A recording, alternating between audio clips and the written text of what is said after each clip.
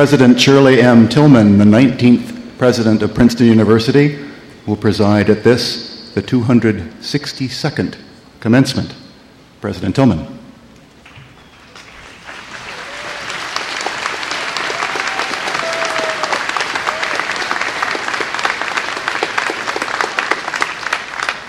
The invocation will be pronounced by Dean Bowden.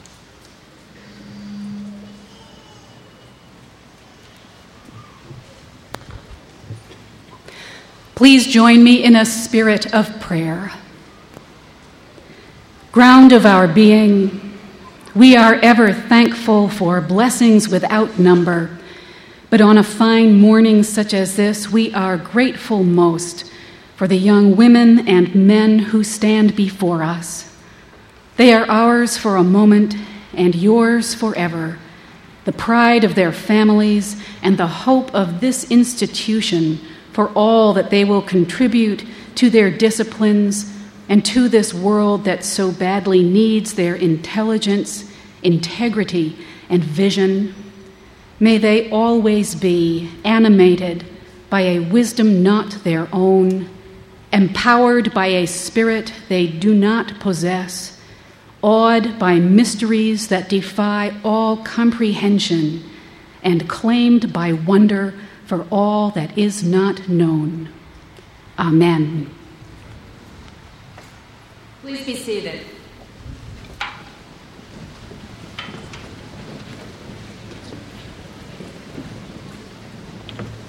It is my pleasure this morning, on behalf of Princeton University, to welcome all of you to campus.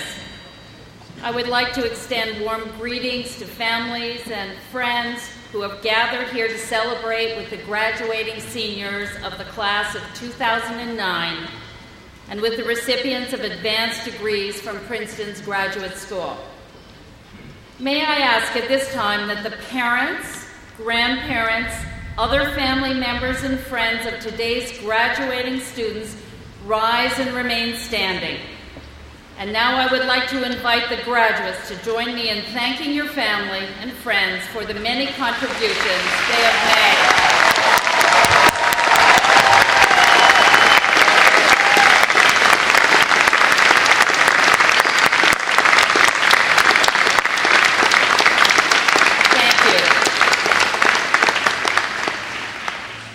I would also like to thank the hundreds of faculty, students, staff, and alumni who have contributed to the success of the last 6 days in which we have celebrated with our alumni and students at Princeton.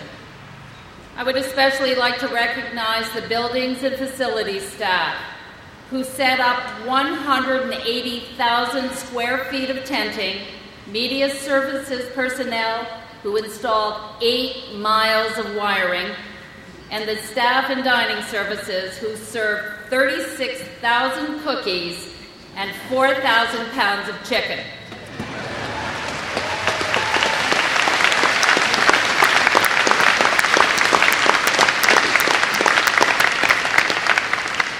They have been here at the break of dawn and late into the night for the last week to effect multiple transformations of the campus. From reunions to the baccalaureate service, from class day to the hooding ceremony, and now to this moment in front of Nassau Hall. They make events like this possible.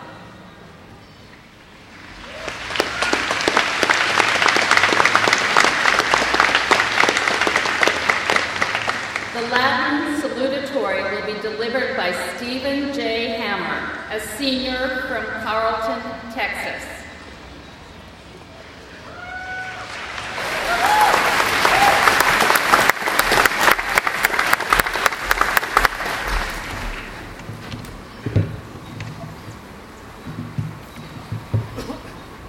Mei condiscipuli carique amici, vos omnes saluto.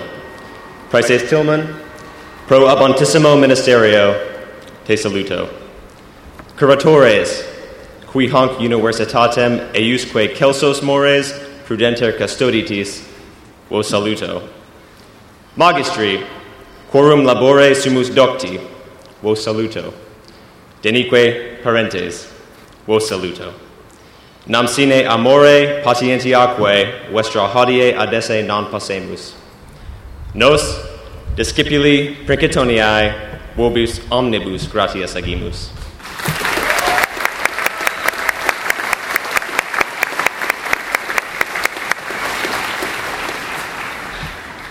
Sub arcu Macosiensis aulae titulus proclamat, hic aviris atque turibus Gothicis democratiam, et fidem, et justitiam, et amorem invisibilium immortalium rerum docebamur.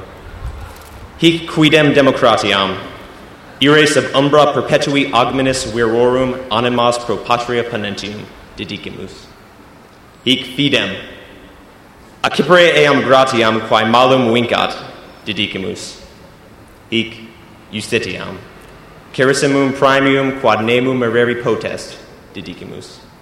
Hic veritatem dedicamus. Quod si nos hanc veritatem ab nostrum meritum dedicaci putamus, fallimur.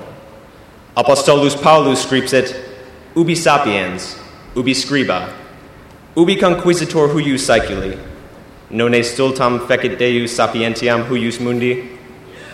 Hic homines Princetonienses, sapientiam quidem dedicamus, non nostris meritis, nimis frequenter cantatis, nimisque clamose laudatis, nec examinibus thesibusque, sed fide et gratia, invisibilis gloriae. Huius mundi gloria cursum evanescit, sed illa gloria aeterna est. Nulla doctrina, Princetoniae accepta tanti haberi debet. Instituto itinere, cursum consumate, justitiam diligite, vitia fugite, so veritatemque rei publicae, et misericordiam omnibus praestate. Vos omnes saeculorum, cum priscorum tum presentium, qui huc nos advenire iuerant, avite aquae valite.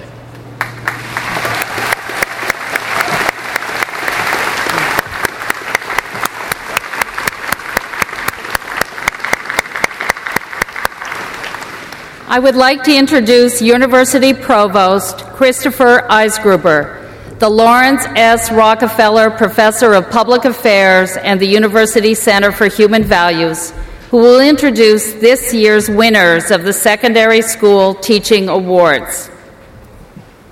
Each year at commencement, Princeton honors 4 outstanding teachers selected from the secondary schools of New Jersey. In so doing, we gratefully acknowledge the exceptional contributions of our colleagues who teach in the high schools and middle schools. I would like at this time to recognize each teacher individually. Please hold applause until all of the award winners have been recognized. James Danch. James? It was James Danch's experience early in his career with students with special needs and socioeconomic disadvantages that taught him the joy of teaching science and proved to him the positive role that science education could play in the lives of all students. His students at Colonia High School discovered the joy of not just learning science, but doing science. They dive beneath surface appearances to find truth, sometimes literally diving beneath the surface of the Susquehanna River to study giant salamanders. He teaches them to solve problems, to unlock the mysteries of nature, and in so doing, to unlock the mystery of their young selves. Catherine O'Neill. Catherine O'Neill is gentle, kind, smiling, affectionate, and relentless. Through persistence and sheer stubbornness, she nudges students, whether gifted learners or underachievers, out of their comfort zones. At the end of the school year, she declares victory if her students leave class hungry to learn. Her influence on her students at Eastbrook Middle School goes beyond her language arts classes. Her author study initiative knits the ties between generations, pairing students with parents and other adults, revealing, through another's voice, often unspoken truths of what generations can tell one another if only given the chance. Martin Shields. At Pascack Hills High School, he introduces his class to the subject of biology by asking, "What makes something come alive?" Asked the same question about the subject of biology, his students would respond, "Martin Shields." He relates classroom theory to real-life issues and to his students' real-life experiences. He makes them think like biologists, out of the box and out of the classroom. He is the first to note that his teaching methods demand from his students significant intellectual sweat equity. They respond positively, grading his teaching prowess as beyond outstanding and beyond exceptional. Rebecca Strum. For Rebecca Strum, teaching is a fearless and joyful process where mistakes are celebrated, changes make us think freshly, and the unexpected can be a victory. She combines the energy and passion of the beginning teacher with the wisdom and insight of the veteran. She is a self-described artist teacher who revels in having made the stage her classroom and the classroom her stage. Because she creates a safe, supportive environment in her theater classes at Bergen County Academies, her students not only learn how to act out fictional lives in an imaginary world, they graduate better prepared to play active and truthful roles in their own lives. Please join me now in recognizing these teachers' extraordinary contributions to our society's future.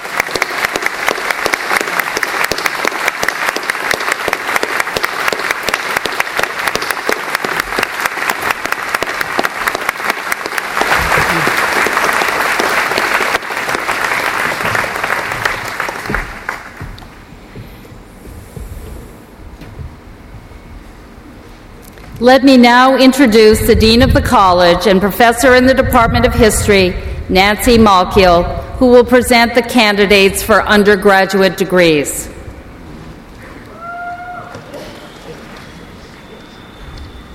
At this time, we recognize each undergraduate who has qualified for Princeton University's bachelor's degree. Let me remind you at the outset that your diplomas and program certificates can be picked up at your residential colleges at the conclusion of these exercises. And if you don't know where those diploma ceremonies and receptions are located, look at the last page of the commencement program. We begin with the candidates for the degree of Bachelor of Arts. Before presenting you to President Tilghman and to the trustees for the awarding of your degrees, I will introduce you informally, department by department. Please stand in place as your department is named, and I will ask your families, classmates, and friends to withhold their applause until all undergraduates in each group have been introduced. First, I should like to invite the members of the following departments to stand: Art and Archaeology, the School of Architecture, English, and Music.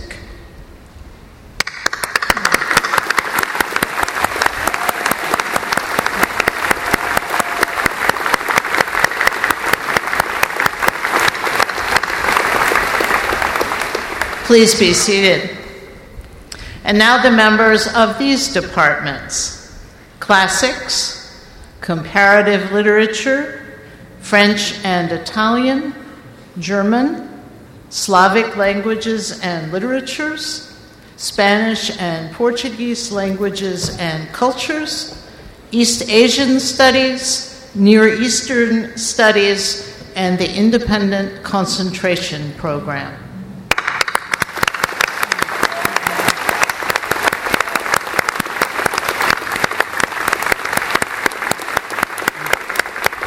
Please be seated. We turn next to the departments of History,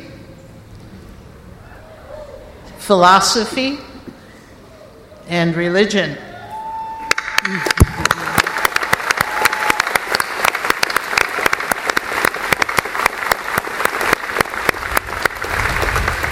Please be seated. Will the members of these departments please rise? Politics and the Woodrow Wilson School of Public and International Affairs.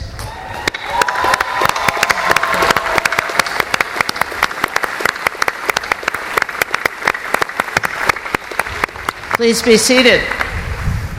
Now, those graduating seniors in anthropology, sociology, and economics.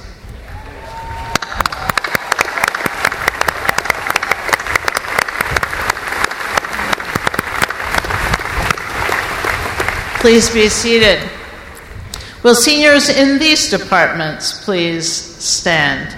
Ecology and evolutionary biology, and molecular biology.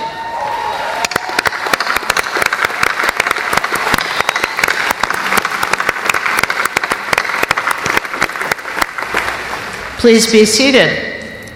Finally, I wish to introduce the seniors receiving Bachelor of Arts degrees in astrophysical sciences, chemistry, computer science, geosciences, mathematics, physics, and psychology.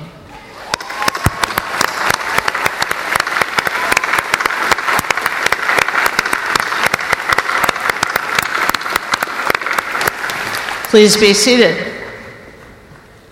At this time, all candidates for the degree of Bachelor of Arts are invited to stand together.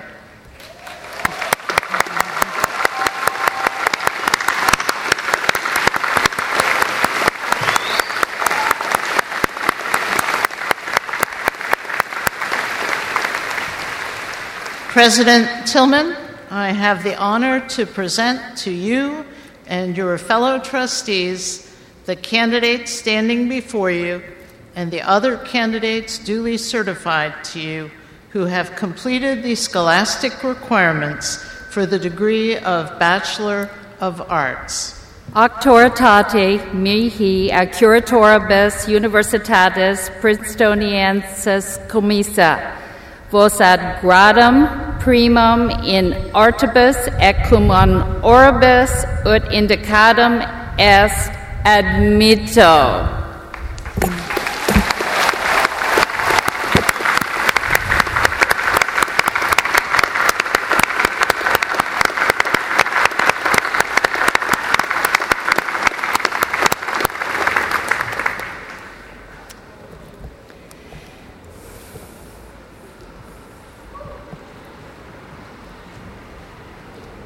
At this time, we recognize each undergraduate who has qualified for the degree of Bachelor of Science in Engineering. Once again, I will invite you to stand in place as your department is named, and I will ask your families, classmates, and friends to hold their applause until your degrees have been conferred. Would Bachelor of Science in Engineering candidates in the following departments please rise? Chemical Engineering, Civil and Environmental Engineering, Computer Science, Electrical Engineering, Mechanical and Aerospace Engineering, and Operations, Research, and Financial Engineering.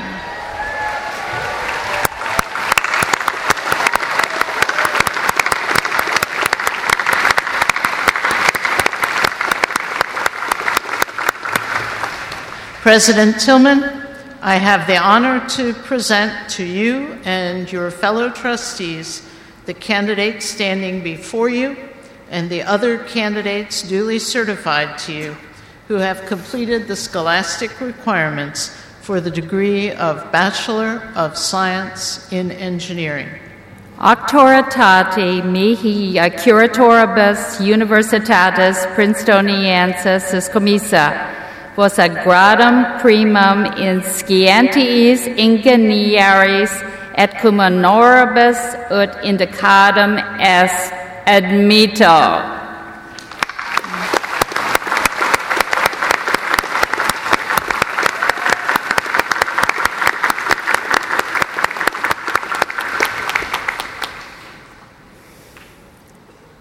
Let me finally invite the entire class of 2009, 1,121 strong, to rise as a body.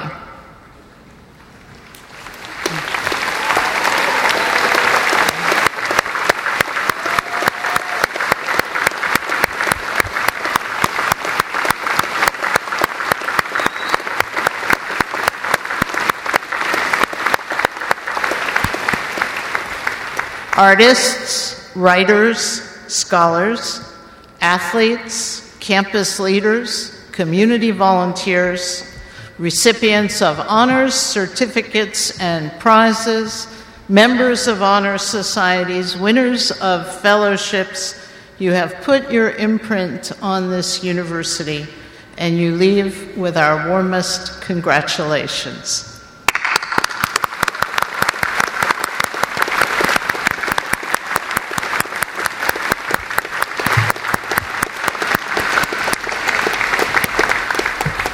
Please be seated. The faculty elects the valedictorian each year, taking into account special qualifications as well as scholastic ranking. This year's valedictorian is Holger J. Stauda, a senior from Frankfurt, Germany.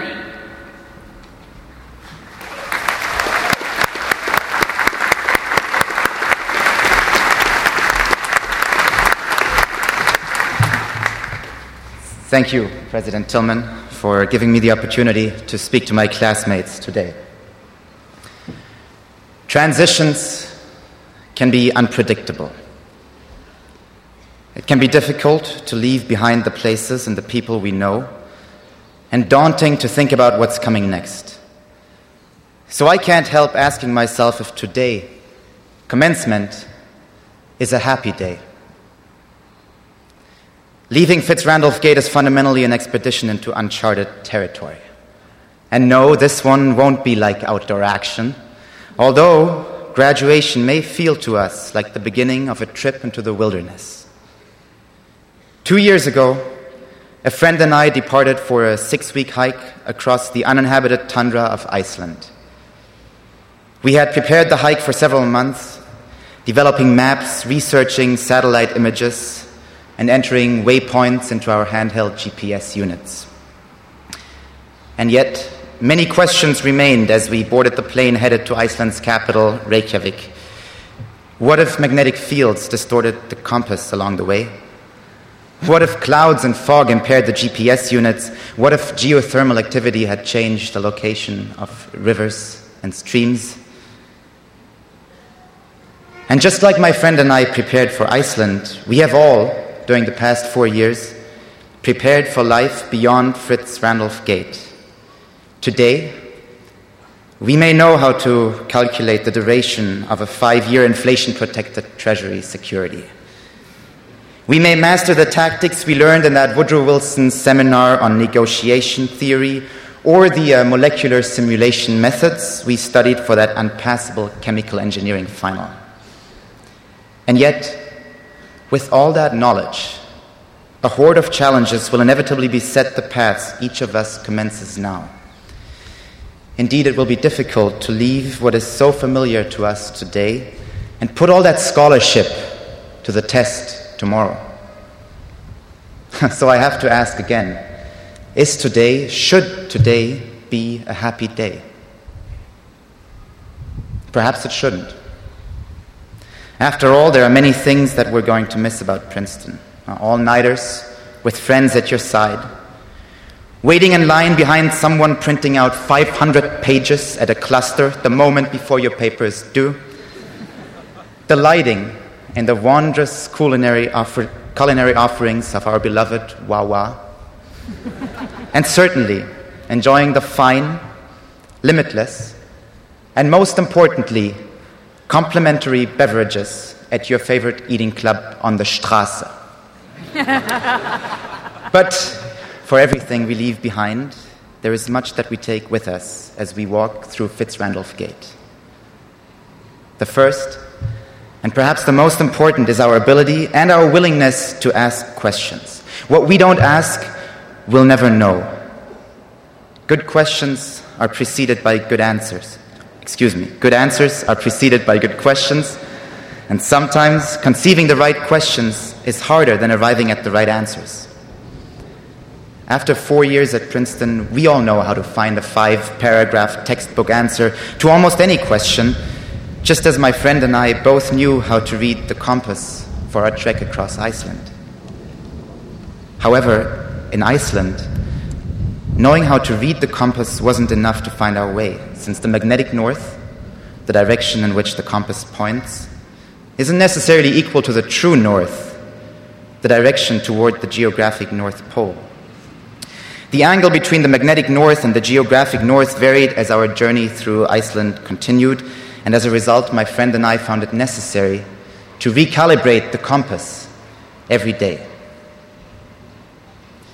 Just as finding true north requires constant calibration of the compass, finding true happiness may require periodic calibration of our inner compass to guide our interpretation of knowledge and our actions. Being inquisitive and capable of positing the right questions will take us a long way.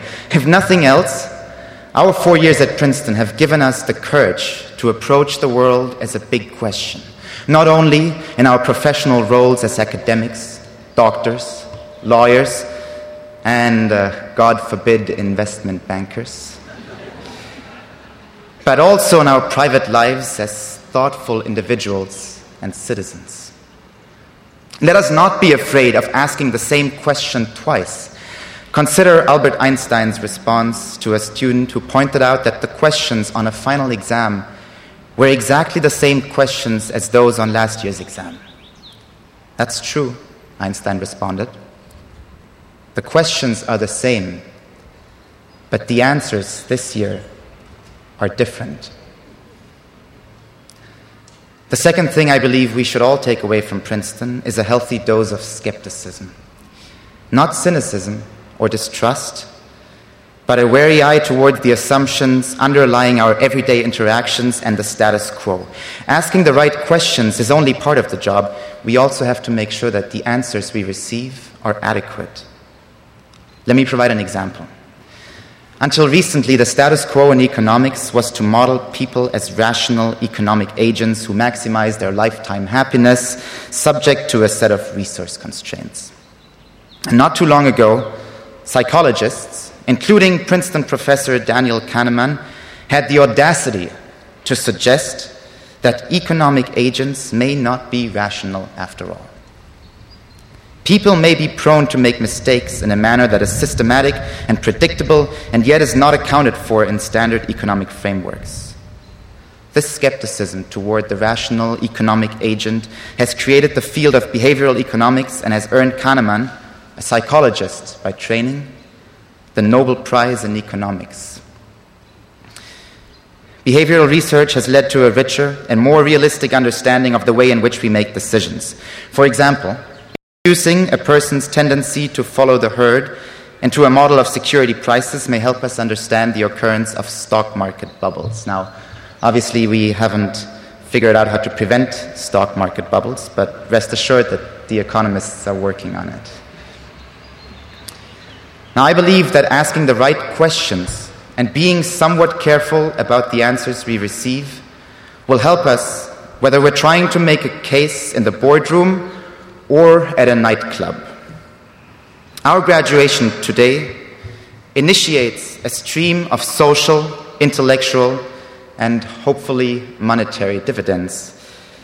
And while you may lose your job, your house, and everything you own, your ability to ask the questions and subject the answers to a healthy dose of skepticism is yours to keep for life. My family's experience has, more than anything, impressed upon me that the acquisition of knowledge is a preserving pursuit. In 1980, my mother and father crossed the barrier of concrete and ideas that had been erected between East Germany and West Germany. They did so illegally, escaping from a restrictive life hindered by the ubiquitous infiltrations of the East German police state. They lived a life without freedom of political, intellectual, and artistic expression. And when my parents departed from their hometown in East Germany, they left everything behind. Their family, their career, their home, and their possessions. The one thing that they were able to hold on to was the training they had received at university. They carried that education in their minds as they traveled to the West on a circuitous journey that brought them to Frankfurt by way of the Congo River. It was academics that ultimately enabled them to find work as high school teachers and to find their own true north in Western Germany. So while there are many things we leave behind at Princeton, the things we get to take away should make today a happy day. But you might disagree. Indeed, if you're French, you might say that partir et mourir un peu. To leave is like dying a little. That said, your farewell from this university need not be permanent. In fact, one of the great supporters of international students at Princeton, Shelby M.C. Davis, likes to say that life is lived in thirds. Learn, earn, and return. And I agree with Mr. Davis, but I hope that the thirds of our life are not mutually exclusive. In fact, I believe that learning is a lifelong pursuit, an endeavor that will guide us as we earn in all respects and give back to our broader society and to Old Nassau. And while it may take some time for most of us to return to the university financially, we are in a recession after all, I know that all of us will return physically, as classmates and as friends. Congratulations to the great class of 2009. Your true north is waiting.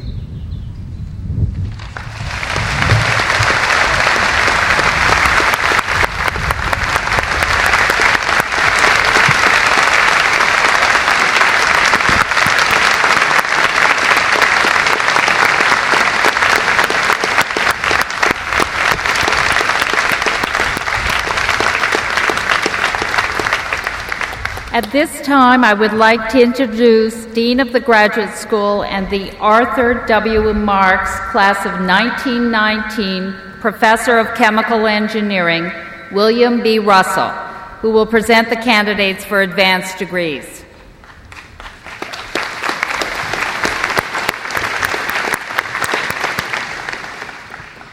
At this time, we recognize each individual who is qualified for an advanced degree from Princeton University.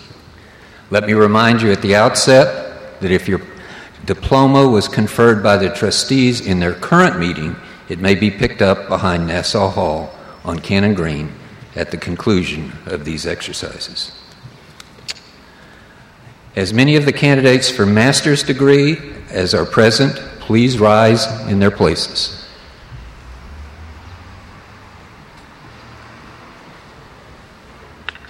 President Tilghman, I have the honor to present to you and your fellow trustees the candidates standing before you and the other candidates duly certified who have completed the scholastic requirements for the degrees of Master of Arts, Master of Fine Arts, Master of Arts in Near Eastern Studies, Master in Finance, Master of Architecture, Master in Public Affairs, Master in Public Policy, Master of Science and Engineering, and Master of Engineering. Auctoritate mihi a curatoribus universitatis princetoniensis commissa, was a gradum secundum admito.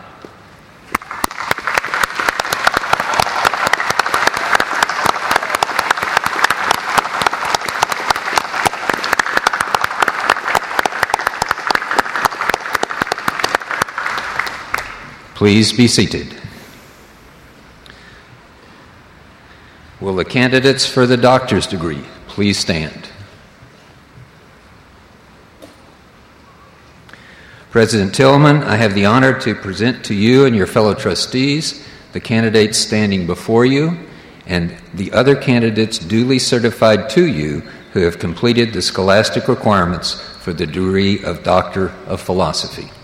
Auctoritate mihi ar curatoribus universitatis princetoniensis commissa, vos ad gradum doctores in philosophia admitto.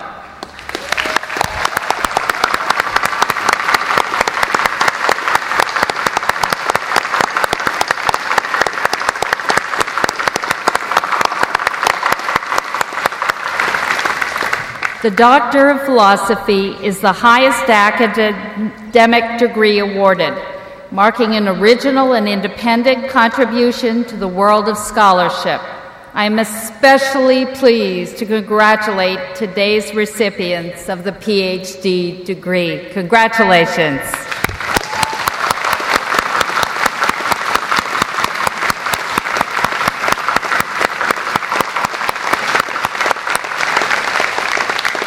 Thank you.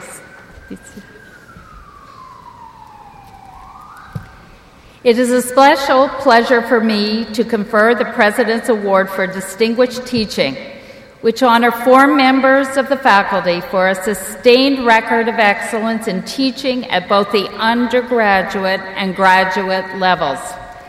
Dean of the Faculty and Philip Y. Goldman, class of 1986, Professor in Computer Science, David P. Dobkin, will introduce each award winner.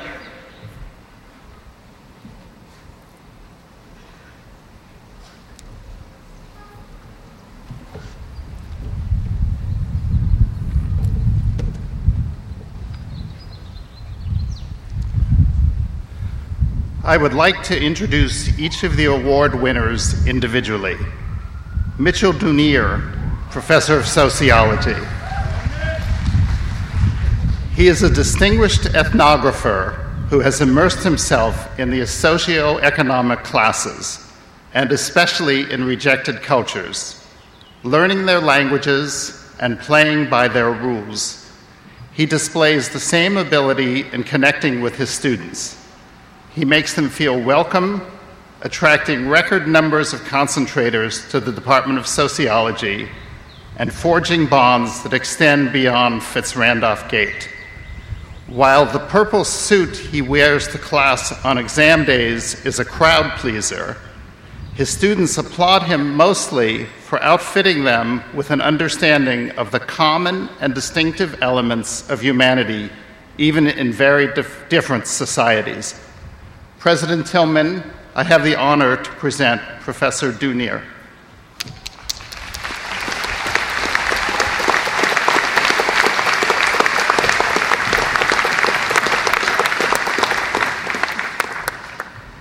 Eddie S. Glod.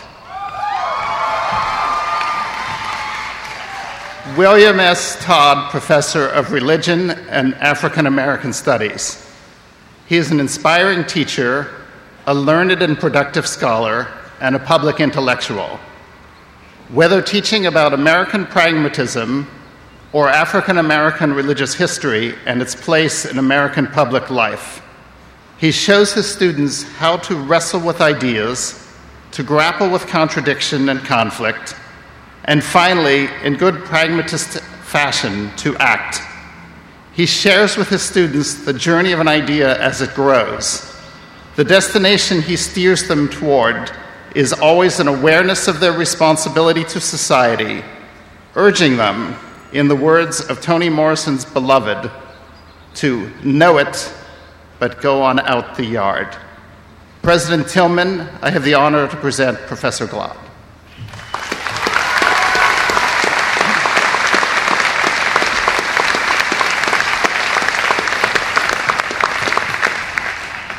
Sharad Malik, George Van Ness Lothrop Professor in Engineering, Professor of Electrical Engineering, Director of the Keller Center for Innovation in Engineering Education.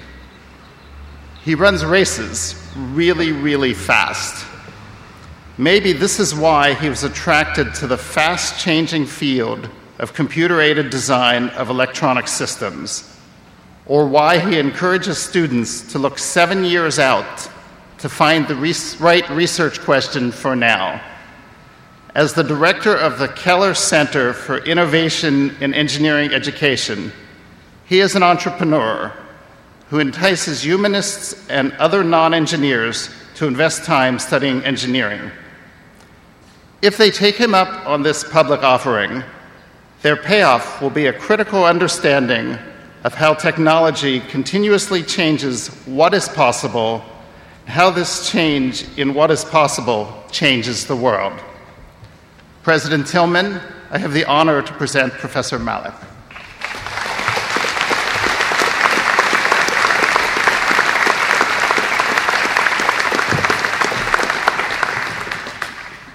Valerie A. Smith, Woodrow Wilson Professor of Literature, Professor of English and African American Studies, Director of the Center for African American Studies. Let me describe her contributions to Princeton as portrayed by her colleagues. In the classroom, and especially as the founding director of the Center for African American Studies, she is a leader of leaders and a diviner of opportunities for excellence. She makes Princeton vibrant inside and outside the classroom. Without her, they say, Princeton would be decidedly gloomier. Let me describe her contributions in terms of statistical evidence from student course evaluations.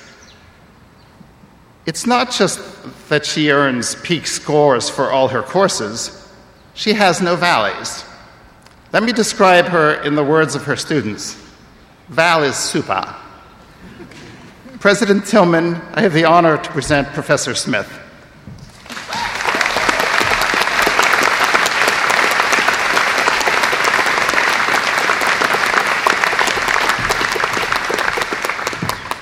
Please join me in recognizing the contributions of these faculty members to the vitality of Princeton's teaching mission.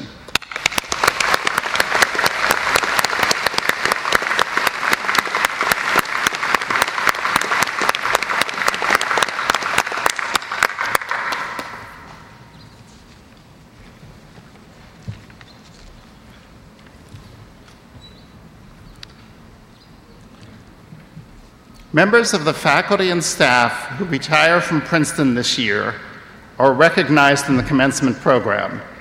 The university is grateful to each of them for their contributions to the Princeton community and their commitment to the fulfillment of the university's mission. Please join me in applause to express our appreciation.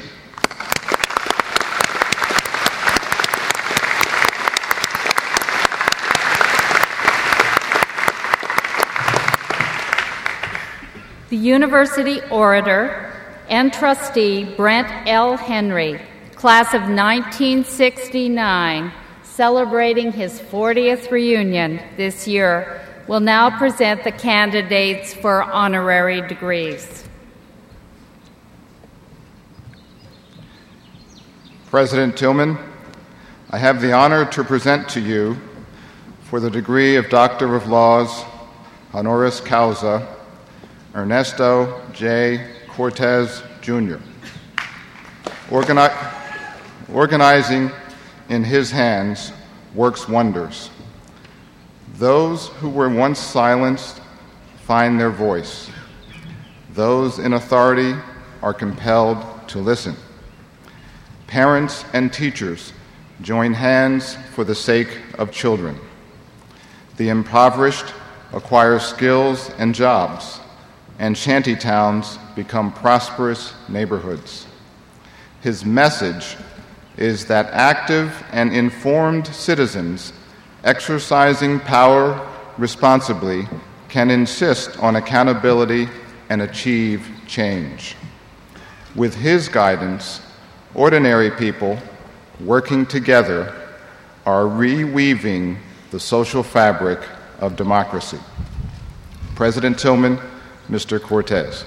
Auctoritate mihi a curatoribus universitatis princetoniensis commissa, te ad gradum doctoris in legibus honoris causa admitto.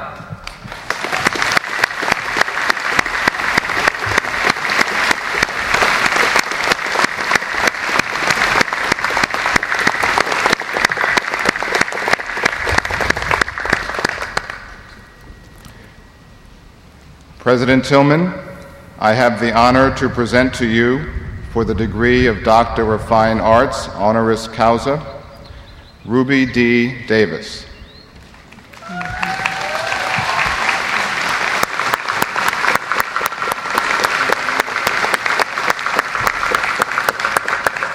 A pioneer of stage and screen, an author and a producer, she transformed the worlds of 20th century theater and film into humanitarian activist art.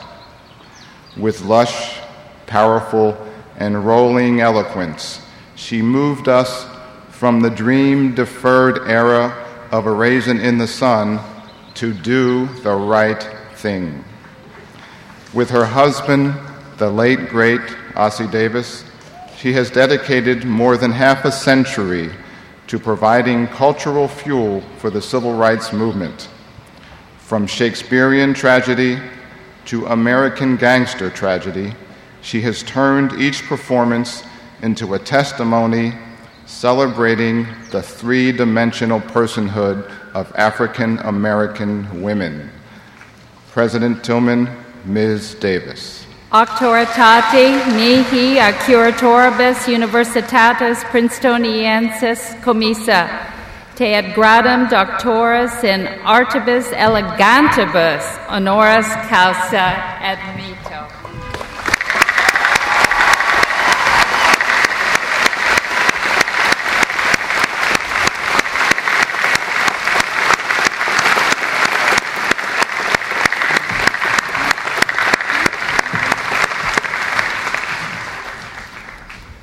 President Tilghman, I have the honor to present to you for the degree of Doctor of Science, honoris causa, Irvin Glassman.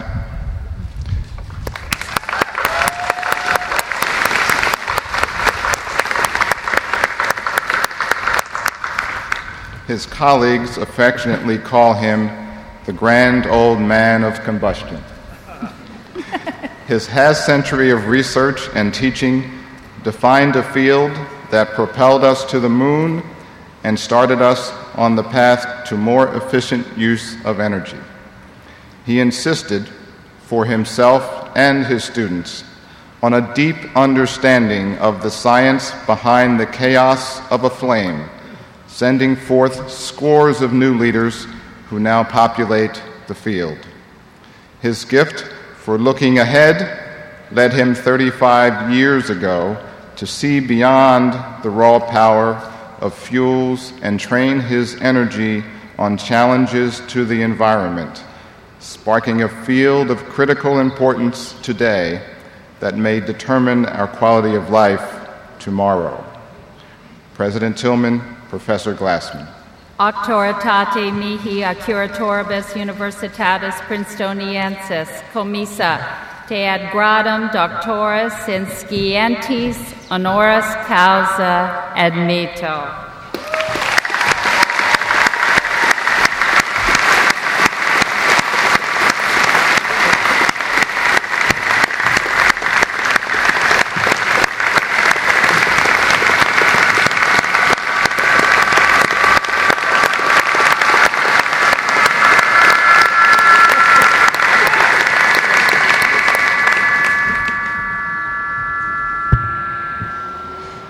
President Tilghman, I have the honor to present to you for the degree of Fine Arts, honoris causa, Meryl Streep.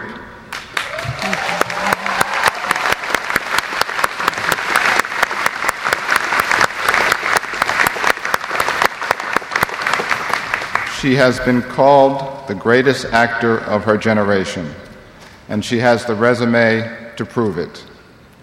In an age of celebrity, she represents craftsmanship. In an age dominated by directors, she represents the centrality of the actor. In an age of special effects, she represents the power of the written word and artful movement. In an age of virtual reality, she reminds us of the story's power to shed light on what is real.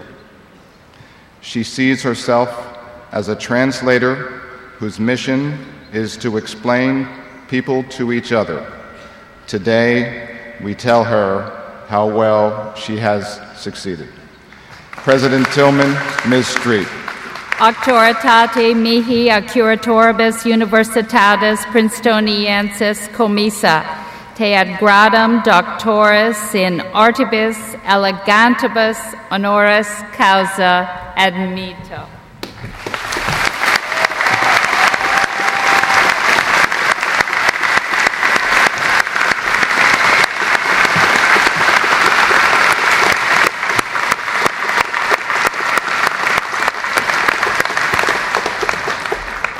And finally, President Tilghman, I have the honor to present to you for the degree of Doctor of Humanities, honoris causa, Alice L. Waters.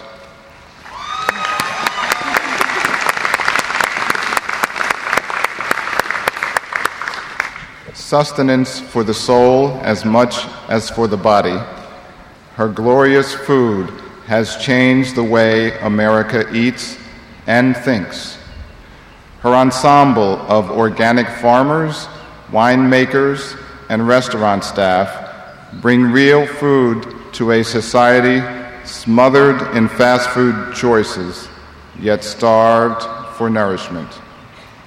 At a time when global agribusiness threatens not just to perfect the art of tasteless produce, but to effect a radical reduction in crop diversity, her advocacy for sustainable agriculture and slow food may change the way our children eat and how they understand the world. President Tilghman, Ms. Waters. Auctoritate mihi accuratoribus universitatis Princetoniensis commissa, te ad gradum doctoris in rebus humanis honoris causa admito.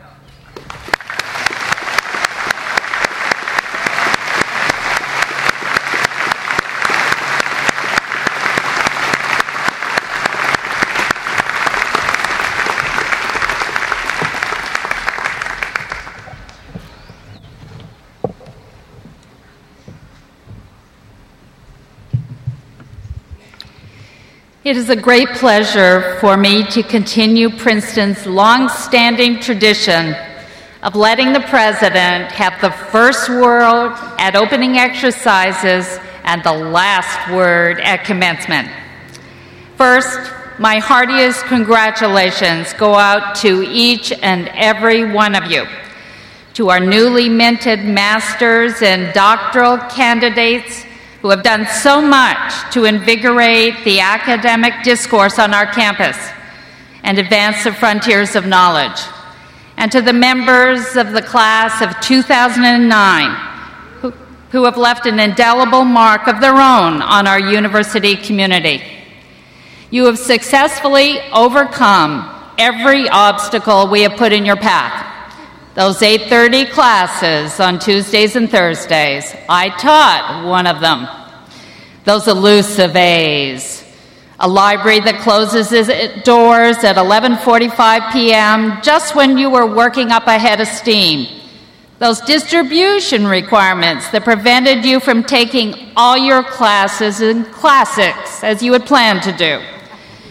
And those general exams that required you to be a waking encyclopedia. You survived SARS, avian flu, pink eye, thesis-related carpal tunnel syndrome, whooping cough, and swine flu. It's a wonder that any of you got to commencement today with your health and good humor intact. Now, a great deal has happened in the few short years that you have lived and studied on this campus. The world watched in horror in the fall of 2005 as Hurricane Katrina devastated the city of New Orleans, abandoning thousands of people, mostly African Americans, on rooftops and in the convention center. And yet, last November the 4th, the world watched in wonder as that same country elected its first African American president.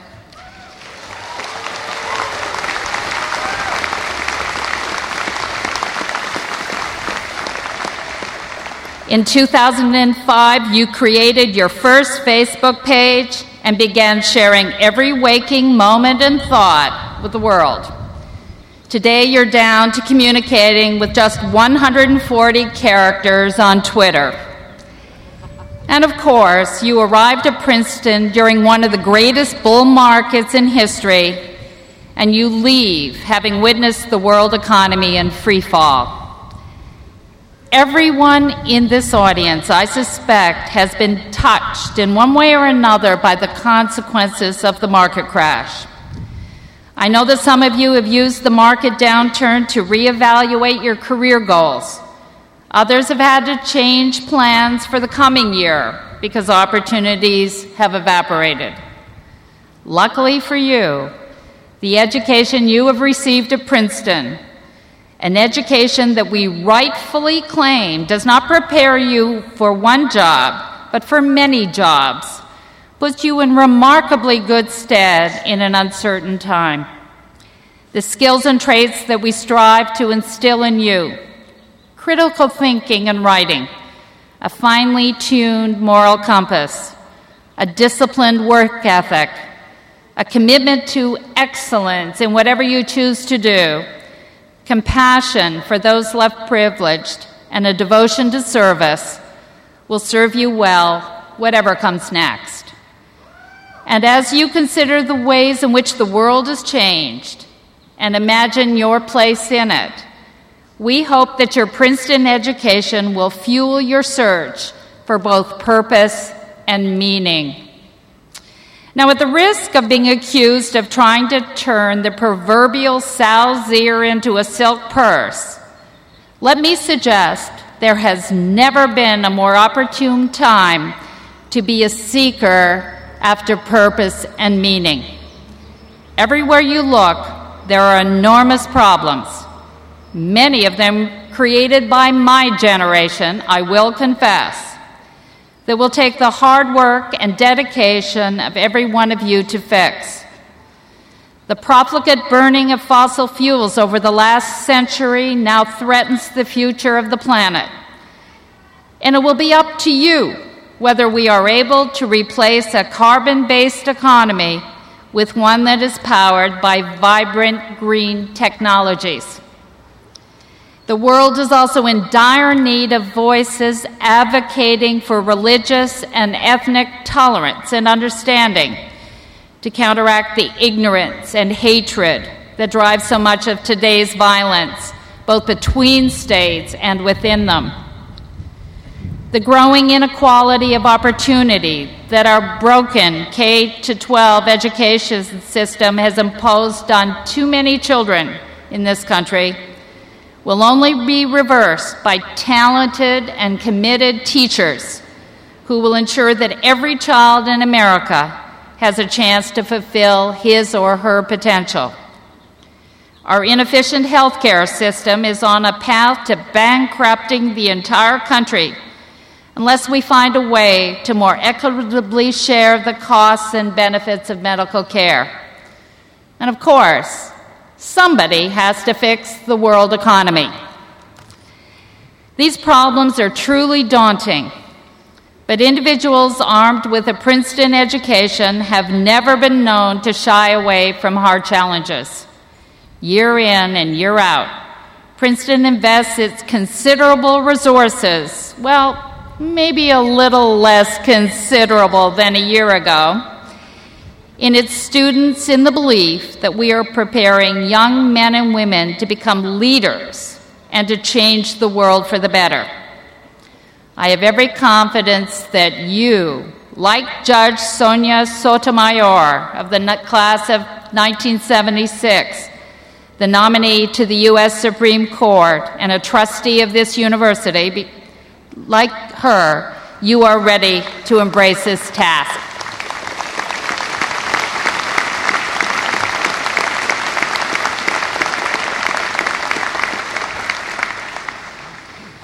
In addition to educating leaders and problem solvers about the complexity of the global challenges before us, Princeton has also historically defined its purpose as helping to find solutions to those challenges. Through the research and scholarship that our faculty and graduate students perform, the university contributes to both social change and economic progress. We are justly proud of the many contributions that Princeton faculty have made over the years, from Professors Steve Pacala and Rob Sokolo's wedges concept, which demonstrates that it's possible to substantially reduce carbon emissions today through the adoption of multiple existing technologies, to Emeritus Professor of Chemistry Ted Taylor's development of Alimta, a drug that is now saving and extending lives of cancer patients, to the Center for African American Studies Toni Morrison Lecture that each year provides a national forum for a distinguished public figure to address the impact of race in America, to Professor John Eikenberry and Anne-Marie Slaughter's Princeton Project on National Security that laid out a sustainable and effective national security strategy for the United States. These examples and many, many more that I could name reflect Princeton's commitment to being in the nation's service and the service of all nations. As important as it is for the university to directly address the pressing issues of the day through its teaching and scholarship, it is equally vital that we celebrate and vigorously defend the exploration of ideas for their own sake, without regard to immediate utility. To give you an example, when Professor of Mathematics Andrew Wiles retired to his attic for 7 years in pursuit of a solution to Fermat's last theorem, a problem that had withstood 350 years of attempts by number theorists, he was acting in the great tradition of intellectual inquiry for its own sake.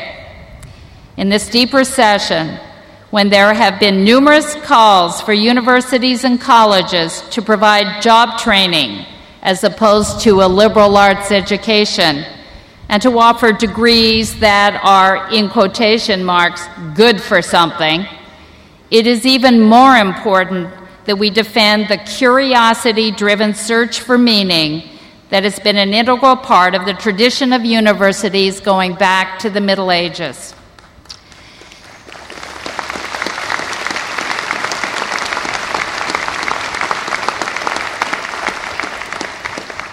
Nowhere is this search more palpable than in the creative and the performing arts. That is not to say, of course, that these disciplines do not engage us with the world. No one could have seen the great modern dancer Judith Jamison in Alvin Ailey's ballet Cry without coming away with a deeper understanding of the plight of African American women. It was impossible to watch Meryl Streep anguish over the choice of which of her children to condemn to the gas chamber in William Styron's Sophie's Choice without staring into the abyss of the evil of the Holocaust. Maya Lin's Vietnam Veterans Memorial, with its more than 58,000 names of the dead and missing carved into granite, powerfully captures the tragedy of that war, just as Johannes Sebastian Bach's Mass in B minor, so ably performed by the Glee Clubs this spring, can be heard as a profoundly uplifting religious experience. As Neil Rudenstein, Princeton class of 1956, a former Princeton provost and Harvard president, has said, "When we are reading Anna Karenina or Dubliners, when we are watching Othello or Riders to the Sea, when we are wrestling with Thucydides or reciting Keats and Yeats, we know that we are about as close to the vital sign of human experience as any representation is likely to take us. If we are fortunate and alert, we may gradually learn how to see more clearly the nature and possible meaning of situations and events, to be better attuned to the nuances, inflections, and character of other human beings, to weigh values with more precision, to judge on the basis of increasingly fine distinctions, and to perhaps become more effective, generous, and wise in our actions. Or as the poet Wallace Stevens said more succinctly, art helps us to live our lives. Art reveals meaning through the process of creation and the process of observation. At Princeton, we are committed to folding into a seamless continuum the making and the study of art. Both are deeply creative human endeavors. Both are essential to the vibrant life of a great university. And when they happen in close proximity to one another, the sum is always greater than the parts. I come to this conclusion from the perspective of a scientist, having seen the tremendous synergy that can happen when an experimentalist and a theorist collaborate on a scientific problem. The same, I believe, can happen when artists and critics occupy a common space, something that colleges and universities are uniquely positioned to provide. Marjorie Garber, the noted art critic, has commented, "The paradox of the artist is the paradox of human agency in the making of something that will take on a life of its own. Each generation will view a work of art through its own unique lens, finding new insight or perspective. It is this process of examination and re-examination that is the province of the scholar.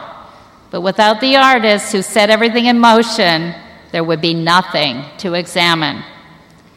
When we created the Lewis Center for the Arts in 2006, named in honor of its founding patron, Peter B. Lewis of the Princeton class of 1955, it was our ambition that every Princeton student have an opportunity to create a work of art, and through that revelatory experience, to appreciate more fully how art enriches and informs the search for meaning in our lives.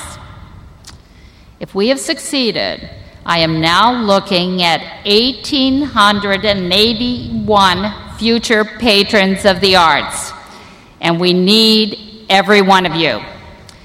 As a society, we cannot afford to neglect what the literary scholar Helen Vendler called the thirst of human beings for the representations of life offered by the arts, the hunger of human beings for commentary on those arts as they appear on the cultural stage. In difficult times like these, we must be doubly protective of the arts, much as the Roosevelt administration sustained countless artists, musicians, actors, and writers through the Works Progress Administration in the depths of the Great Depression. We must do so not simply for the sake of struggling artists, but for the sake of the future of our society. And so, as you walk, skip, or run through the Fitz-Randolph gates today, as educated citizens of this and many other nations, I hope you take from this place a sense of purpose that is drawn from an understanding of the major challenges of our day and a lifelong search for meaning through engagement with the arts. If you do, you will be carrying forward the spirit of Princeton and all that this place has aspired to teach you. And I expect you will continue to do as you have done at Princeton, which is to always aim high and be bold. My warmest wishes go forward with you all.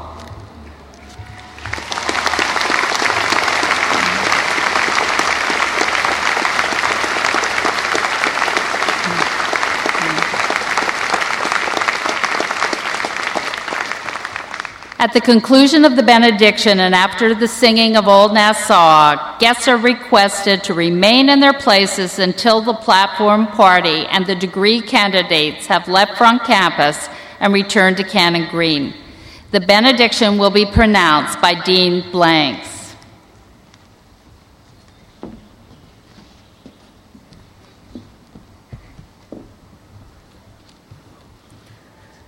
Receive now these words of blessing as you go forth into the world Princeton University class of 2009. In my beginning is my end. In my end is my beginning, wrote the poet T.S. Eliot. So go forth from this place, daughters and sons of destiny, humanity's hope and the planet's promise, to daringly dream dreams into being, give voice to visions, and answer the beckoning call of your appointment with life. Go forth from this place, remembering that you stand upon the shoulders of giants, those you know and do not know, those named and unnamed, and that you are now the generation of the chosen and called to usher in a new legacy of liberating possibilities and a heritage of hope. Go forth from this place offering the depth and breadth of your intellectual gifts and graces, not for your goodness and greatness alone, but so that the spirit of Tikkun Ha-Olam, which means repair the world, might be released on your watch.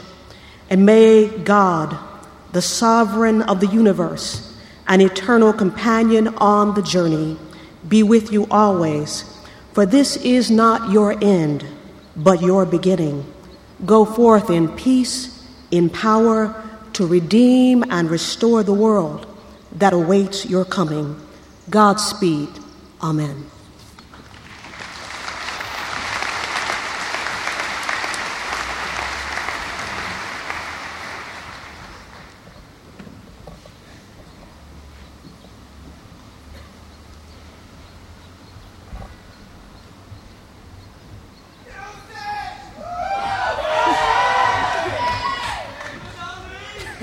Everybody rise. Yeah.